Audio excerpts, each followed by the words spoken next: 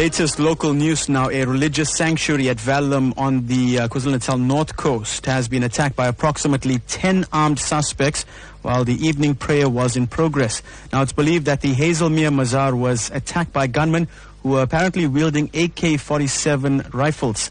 To tell us more, we're joined on the line now by Prem Balram from Reaction Unit South Africa. Prem, good morning and welcome to Newsbreak. Good morning. Can you discuss the circumstances surrounding this incident? Well, members of Reaction Unit South Africa were called out at 1955 to the Hazelmere Mazaar, just approximately 5 kilometers from Verulam Central. On arrival at the scene, we were informed by approximately 10 worshippers that 9 to 10 gunmen had forced their way into the Mazaar and robbed them at gunpoint. Several victims were also assaulted.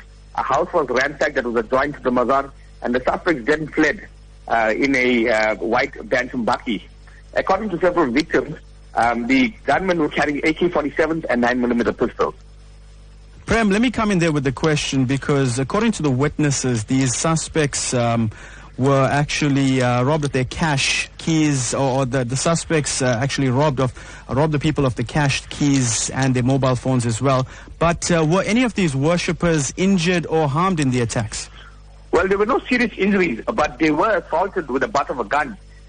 Firstly, a 14-year-old boy had a firearm stuffed into his mouth while his father was forced to open the gates and doors leading into the mosque. A second male was also assaulted with the butt of a gun and was forced to open a residential block that is attached to the mosque. Prem, you mentioned the firearms. AK47s were apparently used. And in your field of work, are you finding that these weapons are being used more often?